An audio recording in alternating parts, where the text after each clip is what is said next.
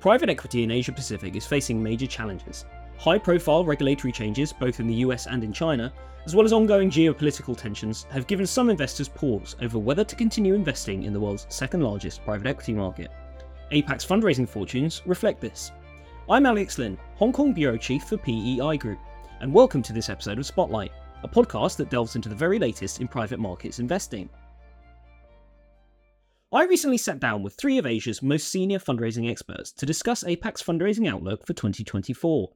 Before we get to the discussion, a bit of data which you can find on privateequityinternational.com. Funds in the region collected just $49.2 billion last year, down 37% from 2022 and 60% less than in 2021. Only 187 funds held a final close in 2023, roughly half 2022's total and less than a third that of 2021. And now to meet our guests. Nicholas Amundsen is a Hong Kong-based partner at Monument Group. Over the past 29 years, Monument Group has raised and advised $138 billion in funds and transactions. Joining Nicholas is Vincent Ng, a Hong Kong-based partner and 17-year veteran of Atlantic Pacific Capital, which has executed on over $90 billion of capital raising assignments. Completing the trio is Ricardo Felix, partner and head of Asia Pacific at Asante Capital. Over the last 20 years, Asante's senior management team has advised on over $100 billion of private capital raisings. Nicholas, Vincent, Ricardo, welcome. Okay, well, as we know from the data, the fundraising figures are, I guess, pretty bleak and on somewhat of a downwards trajectory. That being said, obviously funds are being raised. I guess I'd like to ask then, as obviously three fundraising experts very much in the trenches when it comes to raising these funds, actually how difficult is it right now to raise an Asia fund? If I just start with Nicholas. Well, it really depends on the geography and the strategy. So, if you have the right product, it's actually very easy. And if you have the wrong one, it's very difficult. If you're lucky enough to be sort of a Japanese middle market bite manager at the moment, I think fundraising in 2024 actually looks as good as it's ever been. Very similar to the 2016-17 time period. However, if you're a Chinese GP, you're probably facing the toughest market that you've ever faced. And Ricardo, are you experiencing the same? I would agree with the caveat that sure, geography and strategy matters, but there's this sort of flight towards safety establishment and not even top quartile, but maybe top 10, top 5% GPs where it can be easy, including in China. A couple of managers have been oversubscribed. And thankfully, as Nicholas said, if you have the right product in front of the right LP community, it raises. Having said that, it's certainly the worst year we ever experienced last year, and it looks like this year in terms of the wider market. Emerging players, it's the worst time to launch a first-time fund, and it's the highest fail rate that we've seen. So Vince, I mean, I guess, does this then translate into just a bunch of China funds that are essentially stuck with their fundraise? And I mean, if so, kind of what's the outcome there? What choice do managers have?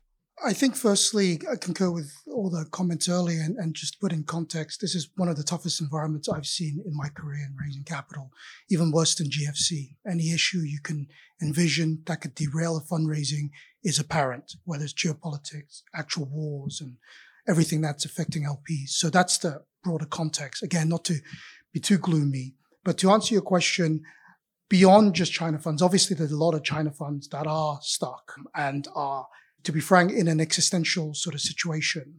A lot of them are now restructuring one form or another. There are reducing number of pure play China funds. A lot of them are China plus something, whether it's geography, China, US, Europe, Southeast Asia, you could name it. So there's a big transition that's going to happen. I don't know necessarily that's going to be sufficient for them to survive through this current cycle. A lot of them are running out of money. And for the sentiment to come back, it will take a little bit of time. That being said, once numbers do flow back and people can see that money can be made, I would imagine money will start flowing back in. But to what quantum and in what sort of time frame, that's the big question mark. And so to your point, I guess, about China funds sort of expanding perhaps into new markets, things like that. I mean, how is that received by LPs? I would say a small percentage it's received reasonably well, partly because they've already established offices or deals and track record in those markets that have now added onto their sort of offering. So it's not coming from nothing, but the vast majority are coming from nothing, in the sense that they've not had track record in those markets. They've never done deals. They don't have an office. So to convince investors, this group, ABC fund, can now do deals in this geography that they've never touched, it's a tough ask. Right. And I mean, I guess then coming back to your point, Nicholas, about certain funds doing better than others in this environment. So things like Japan, I think that you mentioned. Is it a sort of straight swap? So capital that perhaps, would 2-3 years ago have gone to a China fund is now just going to a Japan fund? Or are LPs thinking about it more from I can still get the same return from perhaps, the US mid-market. So why would I bother going all the way to Tokyo? I think it's a combination of the two. I think that historically what we've seen is that there would be the straight swap. So I would do sort of 4 funds less in China this year, and I'm going to replace that with sort of a fund in each of these geographies. I think if we're looking at those 4 allocations, the first one probably flows directly to the home market. That could be the US or it could be to Europe. The second allocation probably goes to developed Asia country, and it would be a primary in Japan. The third allocation might go to another developed country. It would be a secondary in Korea, and the fourth allocation ends up being a co-investment in Australia.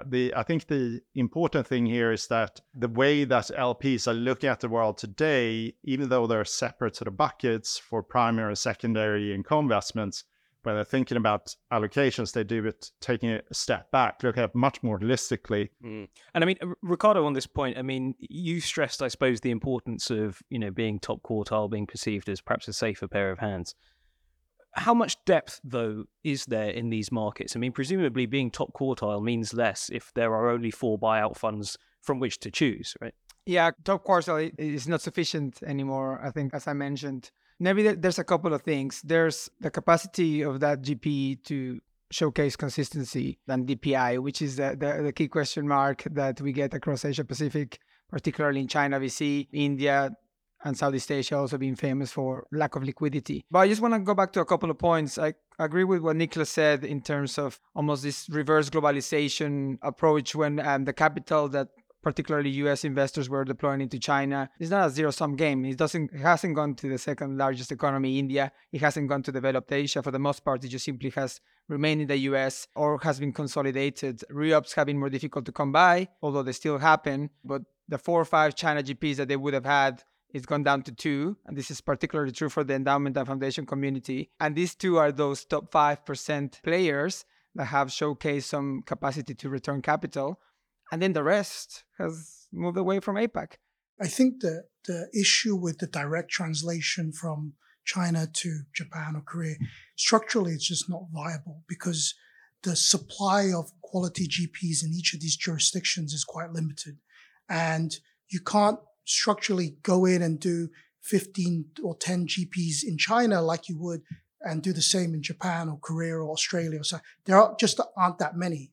And you end up being highly overlapped in terms of your portfolio allocation, but also start competing against each other. And so you can do one big, one middle in each of these geographies, but the third one is a tough push because the markets just aren't deep enough and there aren't enough supply of new managers coming in, dissimilar to what was happening in China for a long time. And I think sort of to put numbers to that, we have one of our clients, Japanese buyout fund, that is not in the market. When we looked at the number of meetings that they've had in the last 6 months, they've actually had 100 LP interactions, either Zoom calls or in-person meetings in Tokyo. This is a manager that's not in the market. They have not been on the roadshow. This is just purely inbound in the second half of 2023. And they've had already 17 in-person meetings in Tokyo this year, and we're only at the end of January. So I think that sort of shows how skewed demand and supply actually is at the moment when it comes to LPs' interest in a particular market and trying to get into a fund. And anecdotally, I also understand that there's another Japanese buyout manager that is currently sort of in the market and they're sorting out their allocations. And the last was that there are 12 sizable LPs, including a famous US endowment that everyone would like to have in their fund, and they were just turned down because, in a $500 million fund, you're not going to be able to take a $100 million investor, no matter what the name is. And I think that's something else that just shows where the fundraising market is sort of heading towards in 2024. I mean, those figures are crazy. What is kind of driving this? I mean, it seems sort of, from my perspective, obviously sitting outside of this, that it's almost overnight that everyone's just decided that Japan is the next hottest thing and everyone wants to get into a Japan fund. Is it just because they have to deploy some capital in Asia and this is the kind of safest and perhaps best place to put that money? Or is there something about Japan that's driving everyone to want a piece of that? So it's going to be a combination of things, but coming back to Ricardo's point around DPI. So Japanese managers have consistently shown DPI throughout market cycles. And we work with two groups, or we're lucky enough to work with two groups in Japan, in the lower middle market. One of them had 7 exits in 2023, and the other one had 10 exits in 2023. And that's, from people that manage, call it $500 million funds. So even in the most difficult of times, they manage to pull off IPOs. They do secondaries, they do trade sales. There's so many exit routes. And when LPs are looking at what they can do, this sort of DPI really becomes sort of really attractive. And I think it's not just a regional thing, it's a global thing. Very few European managers managed 10 exits in 2023. Very few, US managers managed that number of exits in the last 12 months. And I think that is the thing that sort of catches people's attention. And it's for a very good reason. I mean, Vince, when I first came to Asia 5 years ago, I remember one of the very first sort of narrative trends that we were talking about at the time was DPI and kind of specifically DPI in China. Obviously, I'm guessing the landscape for generating DPI is worse now than it even was then, and DPI was a problem back then as well. So what does that mean in practice? I mean, is there going to be a wave of sort of, perhaps attempted GP-led secondaries as Chinese managers attempt to just get something on the board? So DPI has always been a Achilles heel, if you will, for China. Unfortunately, back then, at least it was compensated by nice MOICs and IRRs and a good tailwind and strong demographics and macro and all the good stuff. So to some degree, it was important and LPs complained, but they were still getting the perceived alpha out of it, more so than in most jurisdictions. So that was helpful. In an environment where MOIC is challenged, IRR is challenged, exits most certainly challenged and delayed, that DPI is an issue and will be a pertinent one. Right now, every LP DPI is the first number they start talking about. So that's critical. To your point, yes, there will be a lot of GP-leds, there will be a lot of secondary activities of all sorts to try and juice up the DPI, reestablish the LP base, diversify it further, particularly for groups that had overexposure to, let's say, the US market, which is most hit in terms of geopolitical concerns. Secondaries will be and is a key driver for a lot of the GP conversations we're having with China, because a pure primary conversation is just difficult, nigh impossible. But again, we'll need to see how that pricing market develops over the next period. Nothing in China was looked at if it didn't have at least a 50% discount last year. In terms of the Chinese GP-leds then, I mean, presumably there's not a great number of potential interested buyers for these anyway. So is it sort of the ultimate buyer's market, given that there's this sort of confluence of no one really wanting it, bar a few, and marks having already come down, I guess, just as a result of the macro environment in China and less dry powder there? There are still buyers, the adventurous, the strategically minded. I would imagine there's going to be good alpha to be had in the longer term when the dust settles and things come back. But for the vast majority of institutional LPs, that's just a risk too steep, too hard to overcome at this moment in time. But once their fellow LPs start seeing deals actually being done at reasonable pricings, and they can convince the IC, there's precedent cases in their fellow community, I think that then starts turning. But again, that will take a little bit of time, but I'm cautiously optimistic it will happen sometime within this year. I'd maybe say two things on the DPI and a secondaries conversation. First, on the China front, China obviously has been historically constrained on the exit avenue by the US IPO market, with that being now a big obstacle. Domestic markets and Hong Kong stock exchanges have been dry for now 18 months. And so it leaves the Chinese VC community with very little avenues for exit. And that seems like it's going to remain for a while. That's a big contrast to developed Asia Pacific. As Nicholas mentioned, Japan has consistently returned capital. Australia, the same. Southeast Asia, quite choppy, but actually you start seeing quite a bit of different options for exits. And on the trade sale aspect, a few of our managers in the buyout mid-market space have only exited through corporates and strategic sales, and consistently over the past year. So yes, I think liquidity obviously will continue to be a big topic, but the exit avenues everywhere but China will have a bit of an advantage. On the secondary side, particularly on GP-led transactions, it's such a nascent process in Asia Pacific. Japan just did their first proper, CV last year. We see conversations about 2-3 others happening. In China, probably 50% of the GPs out there are having some form of GP-led conversation. The question here is that the incentive to do them is probably typically not the most adequate, since it's being incentivized for a primary fundraising purpose. Hence, maybe the asset's not the adequate one. The buyers and the pricing discovery, as Vince mentioned, the gap will be too wide. So I don't think there's going to be that many closing. There may be some trying to, but the execution part will be the difficult one. From our perspective, we've actually done a couple which have been more sort of LP-driven processes, which allow for a package transaction that then helps the primary fundraise. But those are on and off and very ad hoc rather than a full-on marketing process. I mean, is there an argument to be made that for those who back the right process in China, I mean, this may well be one of the best vintages for them to buy into ever, in the sense that if you have capital to deploy and everything is extremely cheap and you're buying into the fund for an extremely attractive price, that may well pay off, provided obviously it ends up being a good bet.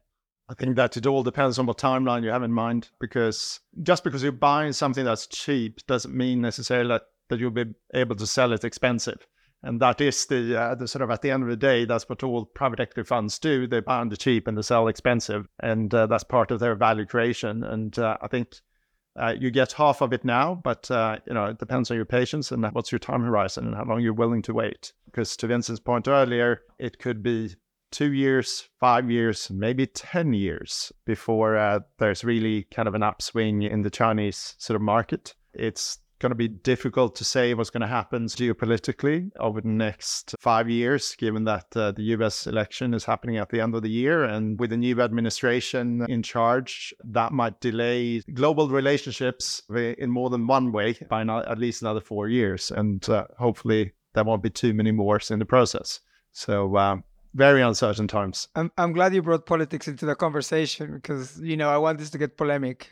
Obviously, this year is fantastically interesting for political processes, with India and Indonesia, I guess, being the largest economies in Asia, having a presidential vote this year. Obviously, the US will dictate a lot of what happens for US investors looking into deploying more or less into China. And so I think my view is the investor community might have this sort of short-termistic approach to what ultimately is a very long-term product that you're deploying capital into. And when we get various different investors saying, well, we got to wait for the outcome of a certain political process for us to make a decision on whether we invest or not in the next 12 months, I ultimately feel, and this might be controversial, if you're backing a certain region, it should be for the long-term fundamentals of it rather than the short-termistic political goals or outcomes. And so I agree that ultimately, if you are that LP and you're putting your neck on the line, like Vincent said, for a product that in the short term might backfire, say Taiwan war, why did I back China? I might lose my job for doing that. I can understand that. But ultimately, if you see the long-term macro fundamentals of that particular region, you're putting your money for that reason, and your money is going to be working for 10, 12 years. And to Ricardo's point, the political side, I totally agree. Similar to FX, it's great to buy into Japan right now because the FX is low. But 101 finance is, you're in the long-term asset class. It really shouldn't dictate your in and out, because you really can't time the market. And it should be done at the CIO level where you're hedging across the portfolio. That being said, on the practical side, it is a nice bit of juice up alpha if you can get a bit of incoming delta on the FX to help. And with 50 plus elections this year covering half the population, politics is everywhere, whether on the micro level, impacts on the sector, the big ones. It's going to be a very topical item that every committee will need to discuss. How do you underwrite it, or if you even should underwrite it, that's a different story. Because to Ricardo's point, you shouldn't be, because in some countries, political parties change, the governance change. Some don't, but trying to underwrite that and crystal ball gaze that, it's a fool's game because you just can't. I mean, I guess, every LP that we interview is very keen to stress that they are long-term investors. They take a, long-term horizon. But the fact that so few now are investing into China would suggest that actually they're not, right? I guess if we take what Ricardo was saying then. So, I mean, I guess, why is that? It really depends. If you take, a lot of sort of organizations here in Asia, which naturally will have more of a home bias towards the region, say the Japanese, the Koreans, they are appointees that take on a role for 3 years. They work in that role, and then they get promoted and they take up an HR position in London or something along those lines. So, there's a mismatch in terms of the assignment of their job with the life of a fund. So if you're only in the role for 3 years, you're never going to see, all you do is take on the risk. And you're never going to see the returns on that risk. You're not even going to pass it on to your successor. It's going to be your successor's successor that will see the benefits of the investment decisions that you make today, because you're not going to get the realizations for another, 5 to 10 years. So I think that's a kind of structural issue with investment professionals within the sovereign wealth funds, within the insurance companies, the Japanese pension funds, etc. Their employment contracts doesn't sort of match up. So they're going to go with the decision, you can't get fired for buying Coca-Cola. So therefore, I'm going to go with KKR. And if that goes sideways, at least I'm not going to lose my job because everyone else did the same thing. I couldn't agree more. This is something that's been a concern of mine for the past 5 years. It's this short-term structural approach to a long-term solution you're trying to put in front of a portfolio construction process. Maybe a few other factors that come into play that we've seen. Headline risk has been consistent, particularly, again, for the endowment and foundation community, who tends to be thought leaders. The first ones to go into China, it was them. The first ones to develop a mature portfolio for China VC was endowment and foundation community, but also it's them that have the biggest risk in terms of backing something that would go against the general mandate of a certain political establishment. So that's been a big pushback. I remember one of the countries I cover in Asia, in the run-up to GFC, a huge amount of capital deployment into the sector globally. GFC hit, everyone got scared. A lot of those programs, to Nick's point, there were a lot of rotations in the team every 3 years. They stopped investing for 3 years. And then when the markets came back, they started coming back in. Then you end up looking at the portfolio, they're always in the most expensive vintages and not the best vintages. So in hindsight, for a lot of those entities, they've now realized that's a problem. So they've categorically been telling me, we're going to be consistent. As an SAA, we'll stay within that parameter. Obviously, on a TAA side, we'll do some adjustment plus and minus, but we've learned from our lessons from the past. We can't be in and out absolute format because it just skews the portfolio. But to your point about China, the issue here is more fundamental in the sense that if it was purely a macro downturn, yes, LP should look through that and say, we're long-term, we can ride through that macro downturn as we do for any jurisdiction. But you overlay that with a country-specific, executive, political-specific element that can rule out certain sectors overnight or have material pronouncements over a large swath of the economy, which you have no control over, that adds a second element. Then you overlay that with a material geopolitical uncertainty to the highest degree, in the sense that literally anything can blow up in 5 seconds because of political whims. You add those 3 layers together, it makes that China context that much more difficult to underwrite. It's kind of like a perfect storm in the sense that, yes, I want to see the long term. Yes, I want to ride through the waves, but you overlay all of those different dynamics to that. It's not seen in most places, and it's not been experienced by most professionals. That makes it that much more difficult. Everyone now seems to be sort of suggesting, or there's this, I suppose, sort of received wisdom that India is in essence a sort of new China when it comes to private equity. And obviously, where once people seemed very cautious, everyone now seems extremely bullish on India as a market. I guess, is that confidence merited? And is there currently the depth in Indian private equity to absorb even any of I guess, kind of those China allocations? I think my view here is you need to dissect between the macro and the micro. On the high level of it, sure, India has the components that China had maybe 15 years ago. Demographically, it's obvious. Structurally, the economy looks a little bit like China did 15 years ago. And sure, the GDP and GDP per capita will grow in tandem as they had done. That's the macro story. I think any economist would kind of dismiss that pretty quickly when it comes down to private capital being raised and deployed. The two economies couldn't be more different. And for that reason, I don't think it's a straight swap. I don't think we've seen it's a straight swap at all. India has two things: a more developed buyout landscape than China for a variety of reasons. I think a lot of the mid-market or mid to SME type of assets that are family-owned or corporate-owned have been more akin to receiving private capital and giving up ownership and giving up control over the past decade than China. I guess it's created this landscape of 10 or so GPs that have raised consistently capital to deploy in the mid-market buyout space. Debt capital markets also are a bit more developed, both in the private and in the banking side. The VC space is highly fragmented, probably more fragmented than China's in the sense that there's so many emerging players, and the highest fail rate I've seen in emerging markets is Indian. The capacity for some first-time funds to raise a subsequent vintage is the lowest I've seen, even compared to sub-Saharan Africa.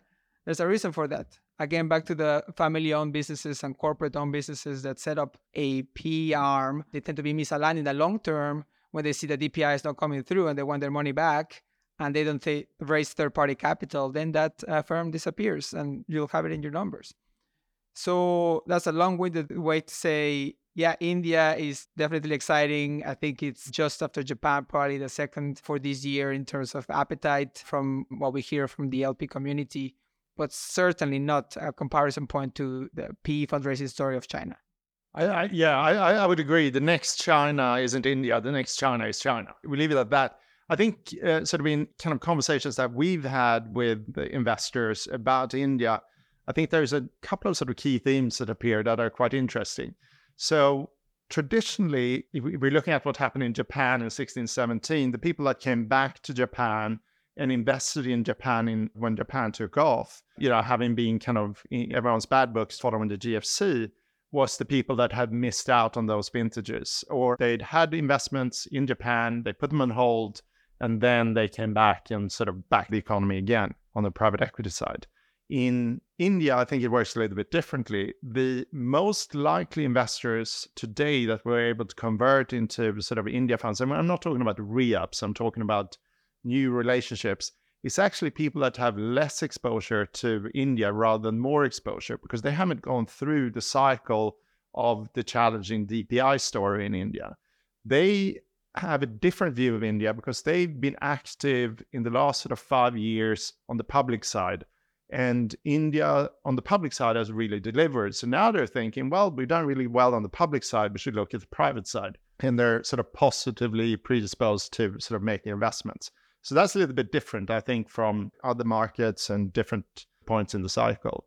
I think the other thing, I mean, in particular when it comes to sort of India VC, is that whereas everyone went into India and did their market mapping last year and looked at it and said, we got to find something there, it's really interesting. When they came back, they quite often came back and said, yes, we have the macroeconomic tailwinds, we've had a few high-profile IPOs happening and all the rest of it. But the one part that's still missing is the DPI. So we're coming back to the DPI story.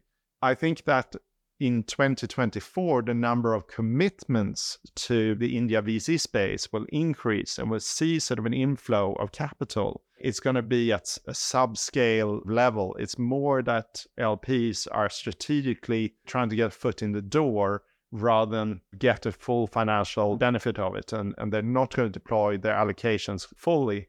They're going to hold back on the money and just put in as little as possible to keep a future relationship. I'm afraid we're quickly running out of time, so I just want to put you all on the spot. Obviously, we've seen the number of funds half and then half again past 2 years. Capital obviously has come down from 2021, it's less than half last year. So I guess if we were looking back from next January at 2024, where do we think those numbers will sit? Do you think they'll stay roughly the same? Do you think they'll come down yet again? Or will we see a slight increase, Vince? Contextually, I'm an optimist at heart, but I'm also a pragmatist given the current environment. I would say if I was a betting person, it would plus or minus 10% from where we are today. No major drop off because it's already pretty far down. And the dust is slowly settling for the reality check for all of these geographies. But it's not going to be a major jump up because there's no catalyst for that, particularly in a very uncertain year ahead. So plus or minus 10%, I think is kind of where we're at, where we will be in 12 months' time. By number of funds and by capital raised? By capital raised, by number of funds, I think there's a lot of funds that need to raise money. There's a lot of funds that have run out and need to, one form or another, be in the market. But by the number of funds, there's going to be a skyrocketing number of funds. But by actual quantum of raised, I would say plus or minus 10%. But that's funds in the market versus funds closing, right? Correct. Yeah, I'd say it's evident that Asia Pacific disproportionately feels the brunt of the global reduction in fundraising. APAC tends to be the third bucket, if at all, from an LP's allocation perspective. And as we know, most of the capital comes from the US. So I don't suspect there's going to be an immediate correction in 4 quarters. So my expectation would be that it remains roughly at the same levels as 2023. I do think from a fund numbers perspective, it's probably going to be a reduction just simply because of this bifurcation trend where some of the larger names just raise more capital, say pair of hands approach, and emerging players just simply try and hold on before having to launch, maybe stick to deal by deal, something to that effect what we see on the down cycles. So that may end up in a lower number of funds with the same roughly amount of capital raised would be my prediction. I'm going to go lower than that, I think. The reason for that is I think that in the 2023 numbers, there's still a fair bit of overhang in terms of managers that were in the market in 2021, 2022, and then finally had their final closes in 2023. So I think that the numbers might be a little bit sort of skewed. I don't think that much money was actually raised in 23. It was just the final closes. So both capital and the number of funds. I think there's another sort of observation that we should build into this, and that is that coming back to the point whereas people historically had looked at sort of primary fundraisers and committed to primary funds, investors today, as they're allocating capital, are doing primaries, they're doing GP-led secondaries, they're doing co-investments. And that's going to continue to be a growing part of the overall capital that's being raised. So my prediction is that primary fundraising numbers are going to continue to come down, whereas GP-leds as well as co-investments are going to continue to go up. So on a balance side, we're going to be deploying just as much capital, but it's just going to come in different forms. Absolutely. Well, looking forward to having this conversation again next January. Yeah. Brilliant. Fantastic. Well, Nicholas, Ricardo, Vince, thank you very much for joining us today. Thank you.